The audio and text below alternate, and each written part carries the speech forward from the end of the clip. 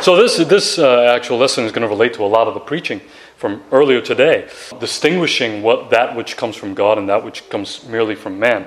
And once we get into why we have creeds and confessions and the importance of those creeds and confessions. So the last handout, I put the first two questions. This one I put the last three regarding our membership vows and how we want to remember these. Really, I'll only probably touch on number 5. So you're responsible for the other two.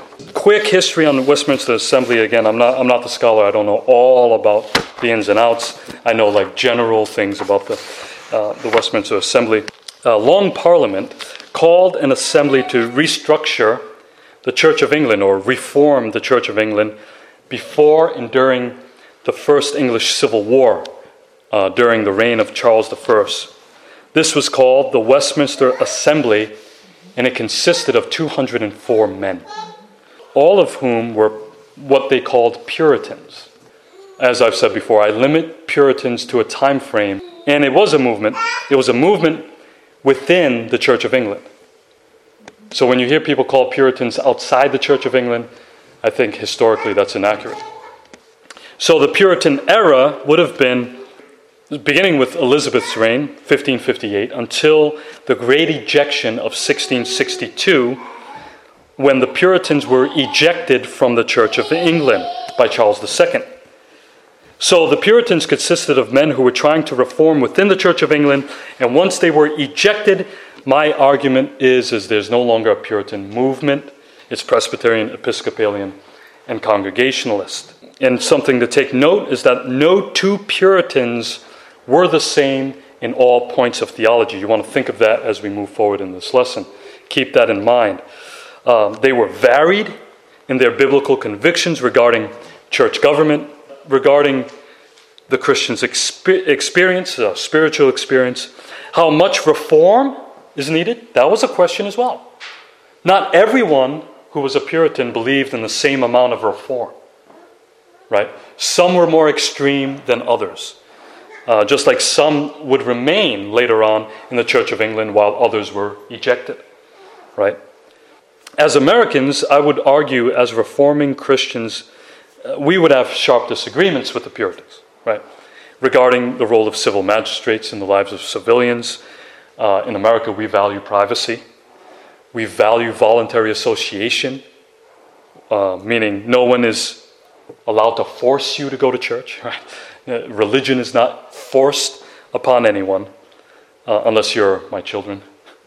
You're forced to go to church if you live in my house. Doesn't matter what age you are. So Parliament appoints the Assembly to revise the Book of Common Prayer and the 39 Articles. Now, the issue was mainly about vestments, but when you read the Book of Common Prayer and the 39 Articles, it's not that they weren't reformed in doctrine. There's not much in it that you would disagree with until you get maybe the calendar with the table of lessons. What they wanted, what the Puritans wanted, was more liberty in what the minister preaches on whatever week, and the liberty to actually go through an entire book of the Bible without being tied down to a calendar. Yet I would argue, Presbyterians, we're actually, when it comes to the church, and if you want to have a scale, high church, low church, and when I say high church and low church, I'm talking about an emphasis on the Lord's Day, emphasis on membership, an emphasis on the clergy having a role, or having a role of authority, a significant role of authority. I believe Presbyterians are still closer to Anglicans than they are to Congregationalism. When you look at where we are as far as order and the importance of Sunday gathering being emphasized, and throughout our history, seeing, even in America, we didn't like a lot of the things that were being allowed during the Great Awakening. Many of Presbyterians opposed to it. So again, the Puritans, spectrum of convictions from those who were conformists, who would later stay in the Church of England, to nonconformists and independent ministers who believed in congregational autonomy, meaning congregations rule their own. We're not interconnected with other churches, right? We make all the decisions on our own and the congregation votes. This is how it's going to go. While you notice in the Presbyterian Church, the pastor can't do much of anything without one referring to our Book of Church Order, speaking with the session, or seeking the wise counsel of the presbytery, right? And in more serious matters, the presbytery can get involved in our church life, right? We're interconnected. We're not solo. We don't fly solo. That would support my argument that we are closer to a interconnected church the way the Anglicans are, minus the bishop hierarchy. And the point of the assembly was not, they weren't trying to get rid of documents, right? In evangelicalism today, there's this frame of mind that thinks, we don't need any document but the Bible. But that's not what the Reformers did at all. I've said this before. You see the pattern of every church established. You're talking the early church. What did they do? They wrote creeds. Martin Luther, they went right to the Book of Concord. He wrote his larger and shorter catechism. They were teaching. And the minister's job is to teach. And what did they do immediately? It was teaching by writing these documents. These were 204 pastors, right, who got together and said spoke of the importance of teaching the church, not just the local congregation, but the entire Catholic universal church. So they weren't trying to get rid of documents or get rid of order. It was about a new order, right?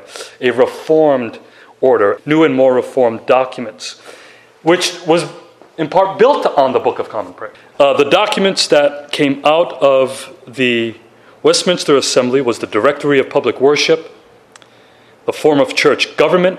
Both of those we have in our Book of Church Order. As I've said, they're revised. We don't revise the substance, we revise some of the wording and maybe some of the processes to try to make it a little easier, right, for both the minister and the lay people.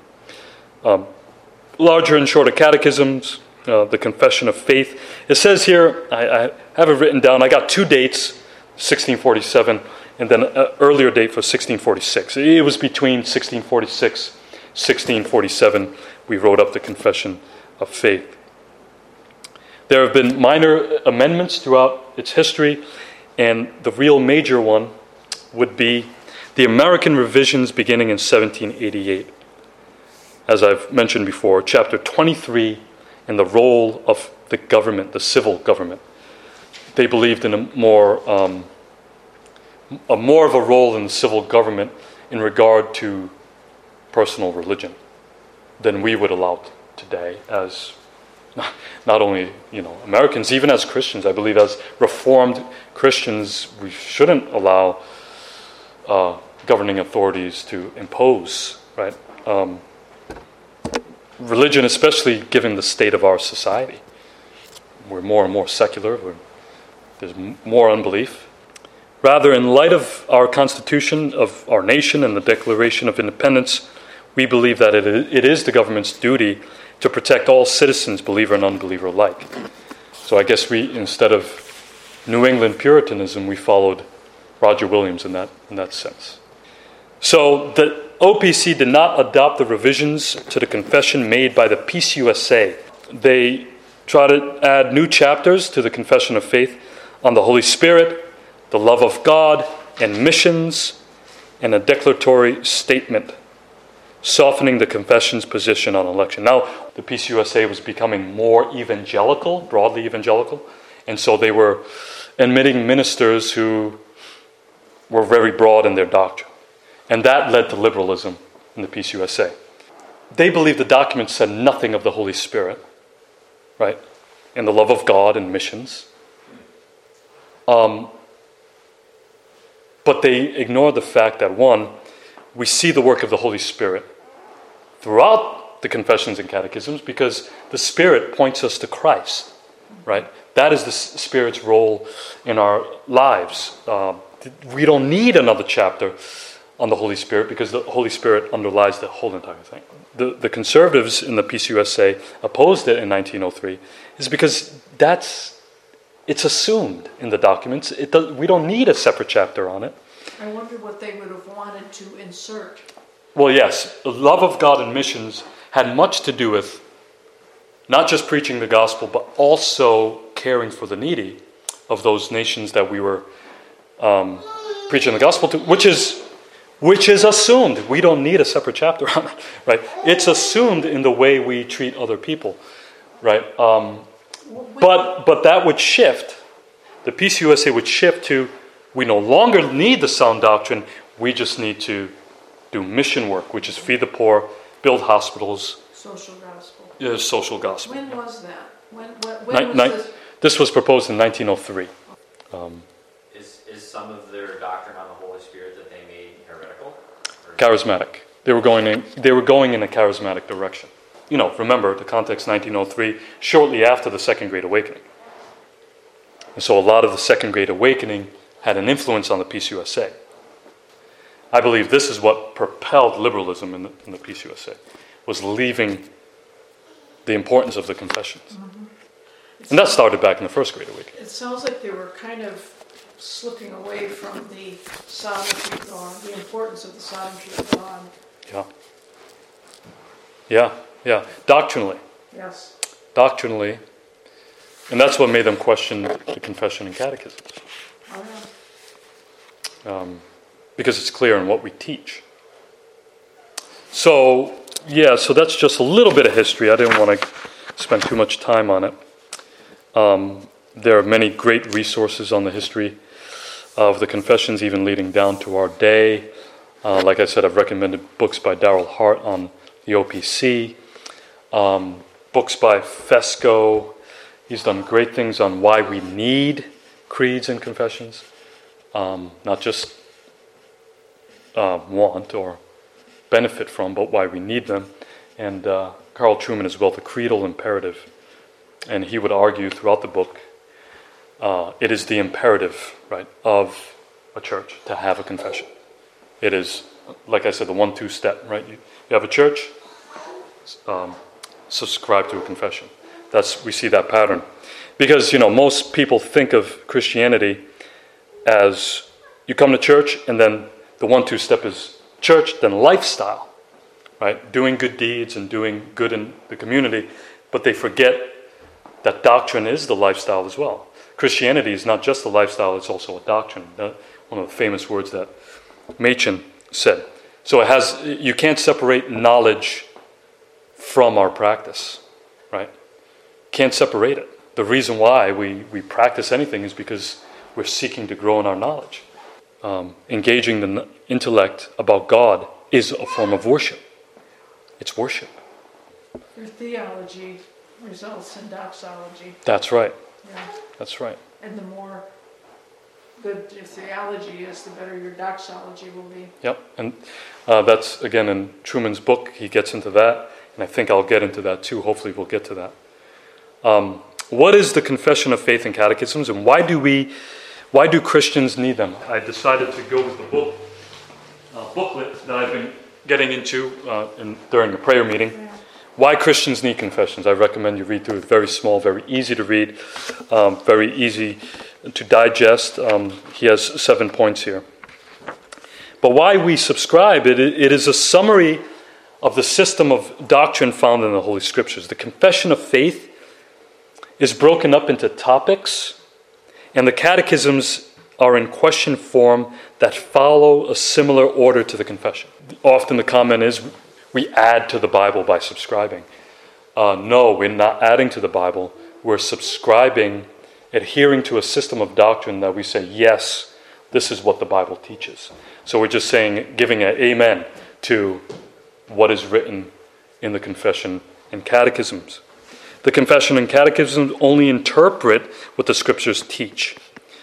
And in our confession, the thick black book that the OPC has provided, we have proof texts that support the doctrinal statements that we have made within the confession and catechisms. The Christian world is not divided between those who have creeds and confessions and those who just have a Bible, it is actually divided between those who have creeds and confessions and write them down in a public forum, open to public scrutiny and correction, and those who have them and do not write them down. He is saying everybody subscribes to a confession or catechism. Everyone has a doctrinal statement. You have something you believe about the Bible, even if you don't write them down. And the reason is simple. Every church, and indeed every Christian, believes the Bible means something, and what it thinks the Bible means is its creed and confession, whether it chooses to write it down or not. You have one. You have churches who have just a statement of faith, which is like a one-page thing. They wrote it down because that's the natural implication of being a Christian. You got to tell us what you believe. If you can't say what you believe, that's a big problem, right? What did Paul say? We're not going to be tossed to and fro by every wind of doctrine. That's why the church has teachers. That's Ephesians 4, right? To teach us and to make sure we're not being tossed around to and fro by every wind of doctrine. And part of that teaching was to write down confessions and catechisms. There's something right about why they don't want to subscribe. It's because they are rightly fearing or allowing unbiblical traditions or ideas to impact the substance of what the church believes. But he would turn around on them and says, I believe that which they want to project the unique status of Scripture is actually best protected through explicit confessional documents. Because the confessions tell us what the Scriptures are, right? They are divine. We're not moving on that position. Why? Because Scripture says so. And he says, and somewhat ironically, it is those who do not express their confession in the form of a written document who are in danger of elevating their tradition above Scripture in such a way that it can never be controlled by the latter. Right? Me and my Bible, I don't need anybody to tell me what it says. I already have it. Think of all the crazy interpretations that are out there of the Scripture. I mean, just from person to person. I've met people in sound churches who believe something totally different about the Holy Spirit, for instance, or about the church, or about any given topic, even God. Right?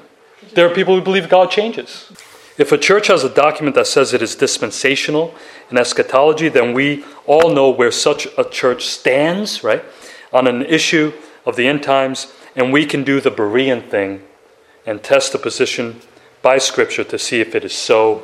The church that tells you simply that its position on the end times is the same one as taught in the Bible appears to be telling you everything, but is actually telling you nothing at all. Right? Oh yeah, we just teach what the Bible says. But there are so many people saying different things, right? Such as eschatology, dispensationalism, amillennialism, postmillennialism. Where does your church stand on this? Because doctrinal difference does become an issue. In short, creeds and confessions connected to a biblical church polity are vital part of maintaining a healthy New Testament church life. It's for the health of the church, right? That's part of, the elder's role is to guard and keep both the Scripture, the confessions, and catechisms in order to guard the unity and purity of the church. And so he lists 7 reasons why we need confessions. First, confessions delimit church power. I preached on this today, right? The church has no authority overstepping our boundaries into things that are left free. What color tie you should wear, right? What color dress you should wear. Now, inappropriate dress, you're not going to walk in naked, right? That's actually unlawful as well as inappropriate. So things like that, yes. And I want to be careful with the drinking of alcohol because there are folks who have addictions. But if you drink a beer, watching a game, something like that, I have no authority to overstep my bounds. I'm not going to call you an alcoholic. But if it becomes a alcoholic problem, if it's indulging in it, if it is alcoholism, that's a different story. That's when it becomes sin. that's when it's a problem to your spiritual life, and it is destructive. Dancing, again, the type of dancing we must, qualify there. Theater, movies, we're not here to lord our authority over you. We're here as servants. So the confessions delimit that church authority. Mere opinion is not enough, right, to conduct church discipline. We may have opinions on all sorts of things that people do, but opinion is not enough. Also, confessions offer succinct summaries. That means brief. Brief summary. You're looking at the confession. It's not that brief, but it is brief. I mean, compared to the whole of Scripture. People don't have time to go looking, right, for all of the proof texts to say, see, this is where the Bible says that God is a Trinity. I mean, there's so much in there to go looking for. So confessions serve us that we have a book. Say, yeah, it says this, and here are the texts right here that tell us where we can find it. That God is a Trinity. That's just one example. I mean, there's a plethora of examples. He even says that there's more theological punch per page than anything other than the Bible itself in the Confession and Catechism. We even have small pocket-sized versions of the Catechism, the shorter Catechism, that we could carry along with us, and it has the proof text in them. Now, the larger Catechism goes into more depth. In our Apostles' Creed, where it says, He descended into hell, that was brought up into question. The writers of the Confessions and Catechisms wrote them not only on the foundation of Scripture, but on the early creed, such as the Apostles' Creed. So they would have written the confessions based on their understanding of what the Apostles' Creed says, such as He descended into hell. The larger Catechism, question 50, answers that question, which I should have known when answering. Instead, I went into this big thing of, going into all of my systematic theology. I'm looking through the Bible. I'm saying, yeah, this is where it says it here. This is where it says it here. And I did what I'm over here recommending you not to do. Just go to the confession and look it up. So, question 50 asks, wherein consisted Christ's humiliation after His death? Christ's humiliation after His death consisted in His being buried and continuing in the state of the dead and under the power of death till the third day, which hath been otherwise expressed in these words, He descended into hell. So they're taking right from the Apostles' Creed. They didn't work separated from it. They didn't try to, again, this would prove they didn't try to separate themselves from the early church. They worked with it. Now, what they meant by it is not what we mean by hell today. It meant that He was in the tomb for 3 days. And experienced death. He experienced death. He was in Sheol. Right? That's what we believe. And so the Puritans built on that tradition. Also, thirdly, confessions allow for appropriate discrimination between office bearers and members.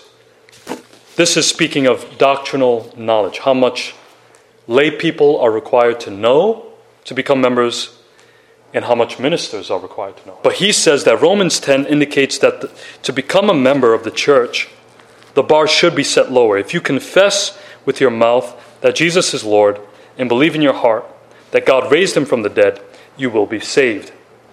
Now, there is doctrinal knowledge needed to confess that. Like, what does it mean for Him to be Lord? There needs to be a certain level of doctrinal knowledge on your part to become a member. But it's not to the extent of ministers of every aspect of the confessions. There's a difference between the degree of knowledge an office bearer has and that of a new member. But the confessions not only distinguish, they also serve as a roadmap or an aspirational framework that gives substance and structure to its growth. So it's not that members should stay at a low bar, right? It also gives them a direction to go in as far as their knowledge. I would never say, yeah, it's okay to be a lay member and just stay static, not learn anything. Can I say something? One thing I love about the Orthodox Presbyterian denomination is the scholarly approach to the gospel. They dig deep. And you're a scholar, we're the student, and we're to grow. Yeah. And that's kind of what you're talking about there. Yeah, we're to grow, yeah. Nobody is required to be there, but that's what I want to do. And, that's my desire. Is not to, a lot of folks think of preaching today as, you got to reach them where they are. But they forget the element of bringing them up rather than leaving them where they are.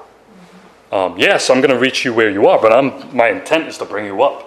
There are churches that don't talk about doctrine at all because they want the church to be welcoming and loving. And to me, it's unwelcoming and it's unloving to leave people where they are and not guide them, give them a goal to reach to. As we see in the scriptures, there should be growth in maturity, and one aspect in maturity is growing in doctrinal knowledge. Peter says to grow in grace and knowledge of our Lord and Savior Jesus Christ. And Paul expected us to grow in faith, in speech, in knowledge. That's 2 Corinthians 8:7. Grace and knowledge go hand in hand, right? So the confessions can be used as a tool to grow in that knowledge, and it makes the pastor's job much easier. The church with no confession and with only the most minimal doctrinal statements has the disadvantage of not being able to set before the congregation what a mature Christian's theology should be. This is where the Christian should be. This is where we want you to be. This is where we're growing as a church to be. And it's really hard to get there or if people oppose it. And also, confessions highlight that which is of importance. As I've gone through before, Christian liberty, and we just discussed it, so I don't have to speak of it too much. Personal convictions and preferences. These things, the church nor Christians should bind people to. People have strong convictions about schooling, for instance. Shouldn't bind folks to it as a matter of law, as a matter of salvation. What the confessions do, it highlights that which is, every church should be confessing.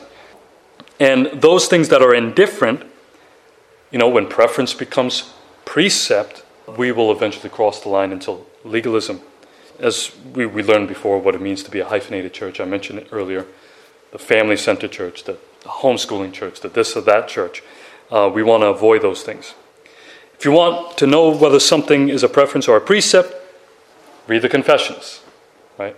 They highlight all of those things which are important for our body as a church and the OPC. We're never going to try to convince you to vote for a certain candidate, for instance, get into politics. We're not going to do that. That's not our place. That's your personal choice, your personal conviction. You should weigh it out, right? Who's a better person? But again, people have many, many opinions on that. We will not be binding young people, right, to either dating or courtship. Yep, Jesse. I have a question. Isn't it kind of like, doesn't there come like a certain point in a culture when if we're not speaking about some of like the social issues or the problems that are plaguing society, if we don't speak to that from a Christian worldview, isn't it kind of wrong if we're completely separating theology from practical life? Isn't it just like kind of wrong to just bifurcate the two or like separate? Yeah. I don't know. Well, no, as I've said before, I speak to the issues, but I still won't tell you who to vote for, because I don't believe that's the solution, to begin with. Whoever you vote for, that's fine. If it's actually going to solve the problem, that's another question. People vote for people for different reasons. And we know how, for instance, journalists are who paint a picture of the candidate. All the information we get of a certain candidate or whatever politician, we're getting through bias. We're not even those people who say, "Oh, we're unbiased." No, you're biased. You are biased. I mean, everybody's biased in that sense. And you're going to paint a certain picture. The last thing I'm going to do is tell somebody who to vote for or what party to belong to, because they have not served the purpose that we serve. Right? The spiritual. Yeah, everything belongs to Jesus. We know that. But he works differently with the secular world than he does with the church. Yeah, I guess it's just kind of because there's like a whole world outside of Sunday. I mean, I don't know. Yeah. It's more of a conversation. And the problem is when the church is trying to make society look like the church. We run into a lot of problems when we do that. We call sin for what it is. The promises of the keys of the kingdom is given to the church, not to Caesar, not to Herod. The keys are given to the elders and the pastors, right?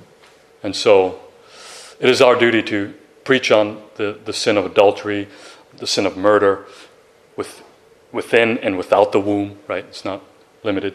All those issues that are cultural, but really it's rooted in sin.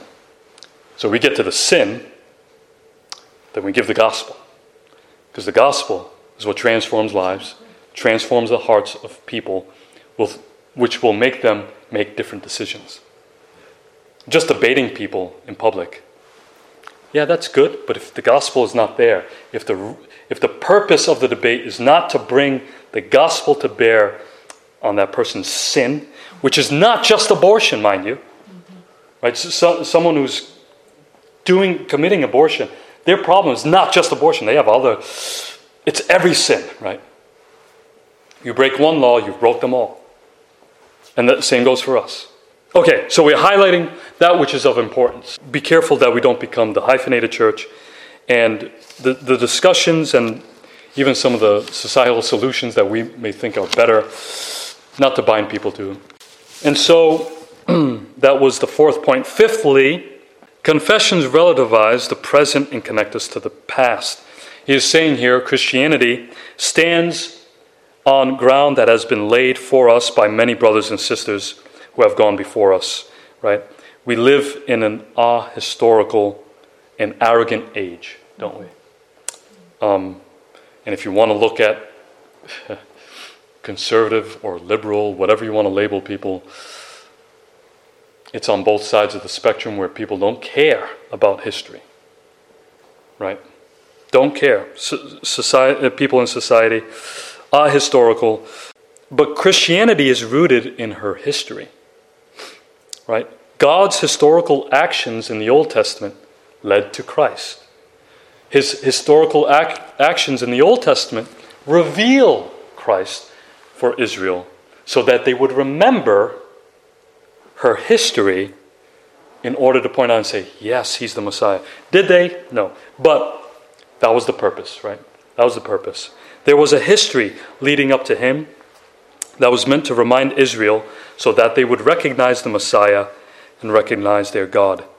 And this message of historical actions by God is preserved and proclaimed by the church throughout the ages. When we preach Christ and the Old Testament acts of God, we're preaching history. Right? When I preach Jesus, I'm preaching history. What has happened and what it means for you now. The creeds and confessions is one intentional means of connecting ourselves to the past, identifying the church, identifying ourselves with the church of previous generations, and seeing our own significance today in that entire history, right? The entire story of the church. We're connected to our brothers and sisters of the past, right? When we're taken up into glory, we will be with our brothers and sisters of the past. What glorious truth that is. And to say, well, I don't want to really hear what they had to say, really goes against what God has been doing throughout history. The claim, no creed but the Bible, is a reflection of the spirit of the age and the modern anti-historical triumphalism that we now see all around us. Right? And you think of evangelicalism in the U.S. and how they use the Bible to fight modernism. But they are following the practices of modernism by rejecting creeds and confessions. So don't be a victim of modernism, even conservative modernism, those who are rejecting confessions and creeds for the sake of Bible only. Confessions also reflect the substance of our worship. He says here, when I teach my course on the ancient church, which I've taken with him, I always emphasize that the dynamic of early Trinitarian and Christological debates is doxological. Like you said, Linda, theology leads to doxology, and inextricably connected to Christian worship. Put simply, the early church's cry of worship, Jesus is Lord, and the conjunction of Father, Son, and Holy Spirit in the baptismal formula points forward toward a foundation of deep theology, and the fact that theology is worship. Confessions are the prerequisites of vibrant and thoughtful worship, the things that make sense of what we do as Christians. It's a prereq. Knowing who God is and himself. Just reading the first few questions of the catechism is like, wow, we have an awesome God. We should stand in awe and reverence after reading what these men have drawn from the Scripture and teaching the church of what the Scripture says about God. It's amazing. And it should lead to a vibrant worship. This confessional function is likely to become more obviously important in the years to come, he says, as other religions collide with Christianity, and especially as some of those religions use the same kind of biblical vocabulary that we use. It is going to be more and more crucial that we understand not only what words to use, but also what those words actually mean. Your friendly Mormon neighbor might well agree with you that Jesus is Lord, but he's not going to believe the same thing as we do, is what that means. What do you mean that Jesus is Lord? Right? They mean he's only Lord over this planet, not all of creation, as we do. They don't mean he is actually God. They mean he's a creation and God set him up as a Lord. Big difference. Big difference. He may even sing some of the same hymns. Mormons sing some of the same hymns. Sometimes when I'm looking for a tune, I'll look up a tune of a hymn, and I notice I'm listening to I'm like, they sing beautifully. Oh, it's a Mormon choir. Whoa. Did not see that coming. But they're singing the same hymns. But there must be a distinction. But good confessions enable you to do that with greater ease than anything else, and that is to distinguish, right, between false teaching and true sound teaching. And it brings that vibrancy back to our worship, that we are worshiping the one true God. The seventh point, and I'll wrap it up here, hopefully. Confessions fulfill a vital part of Paul's plan for the post-apostolic church. As Paul wrote from prison to his protege Timothy, his mind was focused on how the church was to manage once he and the other apostles had passed from the scene. His answer had two components: a structure in which the governance of the church was put in the hands of ordinary but faithful men, and a form of sound words. Not only did he set up church government, but he wanted them to articulate a form of sound words, the doctrine that was necessary for the life of the church. Both of these were necessary. Without structure, the church would have no leadership. Without a form of sound words, she would drift from her theological moorings, losing touch with her past and with other congregations in the present.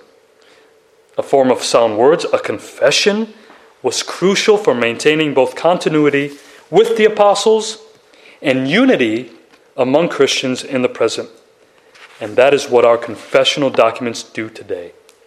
They bind us to faithful brothers and sisters in the past and with the same in the present. The documents unite more than they divide, actually. The cry, no creed but Christ, no book but the Bible, has a pious and biblical ring to it, yet we should not be ashamed of being confessional Christians, for confessions enable us to maintain certain biblical priorities. We should give thanks for this, even as we try to show non-confessional brothers and sisters a better way of preserving the things that are of value to all Christians. Now, going back, we do not require lay people to subscribe fully to the confession and catechisms. That is reserved to the ministers. If you can answer the 5 questions with a clear conscience, then you can become a member. But, question 5. If you look back to question 5, do you promise to participate faithfully in the church's worship and service, to submit in the Lord to its government, and to heed its discipline, even in case you should be found delinquent in doctrine or life? Though we don't ask you to subscribe fully, but we want you to be aware of what we teach. And it's found in the confessions and catechisms. This is what we teach. This is what I preach every week. It just flows out of what we believe the Bible says. When you vow to submit to its government, what's part of that governing, how we govern, like I've said before, 95% of our work as pastors and elders is to teach. So you're submitting to our teaching, and we teach the Westminster Confession and Catechism. So in a way, you are subscribing. If you don't agree with a point, the Confession or Catechisms, in that vow you're saying, yeah, though I don't agree on this minor issue, I have vowed to keep my silence and not cause problems in the church, not cause division. So that's why it's important to know the confessions, catechisms of the OPC, and it's good to know, I'll get to it, the Book of Church Order. We teach it, the elders are bound to it by vow, the pastors are bound to it by vow, and so really important for you to look through it and say, okay, is there anything here in my understanding of the Bible that's really going to cause problems for me in the future? One question that is asked of men when seeking ordination, when I was seeking ordination, they asked me the question, do you subscribe to the confession and catechisms insofar they are biblical or because they are biblical? What do you think the right answer is? Because they are biblical. You're going to be ordained in the OPC. Ministers are required to subscribe. And once you say insofar, you're saying, yeah, I'm going to be ordained here, but I don't really believe everything you believe. Right? Not necessarily. I'm going to leave it up to my own discretion and say, okay, when I come across an unbiblical teaching in the confession and catechisms, I'm just not going to teach that. Insofar as saying that you are going to set yourself up as judge over the confession and pick and choose and teach that which you think is biblical, and the unbiblical, like I said, you leave it out. You should have done your study before you were seeking ordination in the OPC. Study it, study the scriptures, study the confession. Make sure you subscribe to it before you become ordained, right? Because that was the problem in the PCUSA. Folks were saying, no, but we're not holding to strong subscription anymore. And where did they go? It was a snowball effect. Not going to get into the Book of Church Order, but I recommend everybody to go through it. Directory of Public Worship we have in here, the form of church government, and if you go through it, it's a reflection of what they established back in the 1640s. Book of Discipline. It's good to know the Book of Discipline as a member, know the processes, how to make appeals if you have a problem with the session or whatever it is. Go through it because there is a process, a way of doing things that's orderly, and we want to keep it orderly. And it's all derivative from the Scripture. I mean, the reasoning for a Book of Church Order comes from Acts 15. Paul calls for orderly worship and acceptable and reverent worship in Hebrews chapter 12:28. I recommend all members to know the Book of Church Order, just as you would know your rights as a citizen of the United States of America. To know your rights as a member of a church. And we will try to leave primary issues primary, secondary issues secondary, right? Not that the secondary issues are not important, such as baptism. We still hold that baptism is important, even though it's a secondary issue in our fellowship. I've used the illustration. My wife is primary, my kids are secondary. Does that mean my kids are not important? No. They're still more important than everybody else in the world.